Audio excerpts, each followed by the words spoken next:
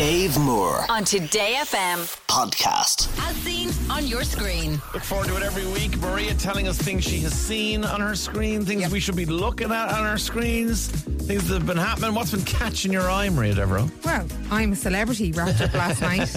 Was it finished last night, yeah? It finished, yeah. Yeah, you do love that show. It's my favourite one because you're seeing celebs at their... like in a different light. You think you know what kind of personality they have. Totally. Until you stick them in a jungle with like 11 other celebrities and no don't feed food. them. That is the key thing. We've spoken to so many ex-contestants. Yeah.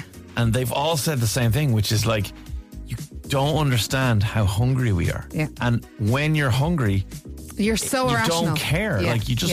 I don't care what I look like on TV. I just want food. Win the challenge. Get the stars. And if you don't do it, then people are just ratty with you. Well, do you know what? Initially, it's funny though because I always think about like imagine myself in the jungle, and I go, how would I get on with that?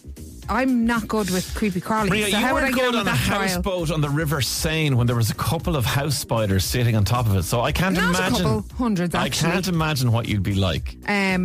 I'd be terrible. Yeah. But the fact that they've to go and win stars to feed the camp that evening for dinner, so they get a dinner. But the stuff they give them for dinner is like, this year they had crocodile feet, kangaroo tail. I'm like, no, I wouldn't eat any of that. So it'd be rice and beans regardless. If you're hungry enough, it would. My favourite person to do the trials in this year's I'm a Celebrity was Tony Bellew, because when he so he's a boxer, he came in hard man, you know, I'm Tony Bellew, and he comes across on telly when he's a pundit and everything as being just this, you know, unflappable, cool, calm guy who's just hard. But when he was put on a giant dinner plate last night and strapped on, and there was loads and loads and loads of creatures and fish guts and everything being put around him, everyone else was watching and laughing at him, and here's how he reacted. No! Oh, no! No! Fight too. Shut up laughing! It's not funny! Shut. 5 minutes gone, half. Come on, Tony, you can do it. This is a disgrace! This is a disgrace! Oh, like the stuff he was shouting at the people throwing stuff over him, the Rangers, they called them. So did he win? He didn't win, he came second. Oh, okay, even after all that. Yeah, so Sam Thompson won. He's the guy from Made in Chelsea. Oh, he came in as like him. I watched him when he came into it. He was very young when he came in, and he came in as Louise's little brother. So he never had like the limelight or any of that when he first came into it. But he got very excited all the way through I'm a Celebrity at the other celebrities and meeting he was celebrities, a big fan. It looked like they took someone off the street and just put them in. Amazing. But he was like a little puppy, and it didn't matter if people didn't really warm to him or whatever. He made them warm to him by hugging them. He hugged everything. Brilliant strategy. Yeah. So here's the moment he won. Sam and Tony, for 3 weeks you put a smile on millions of faces. But the public have had their say, and it's time to reveal the result.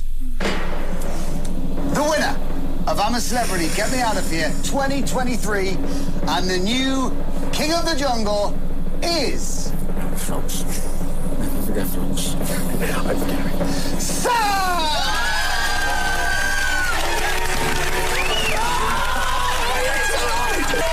Come on out.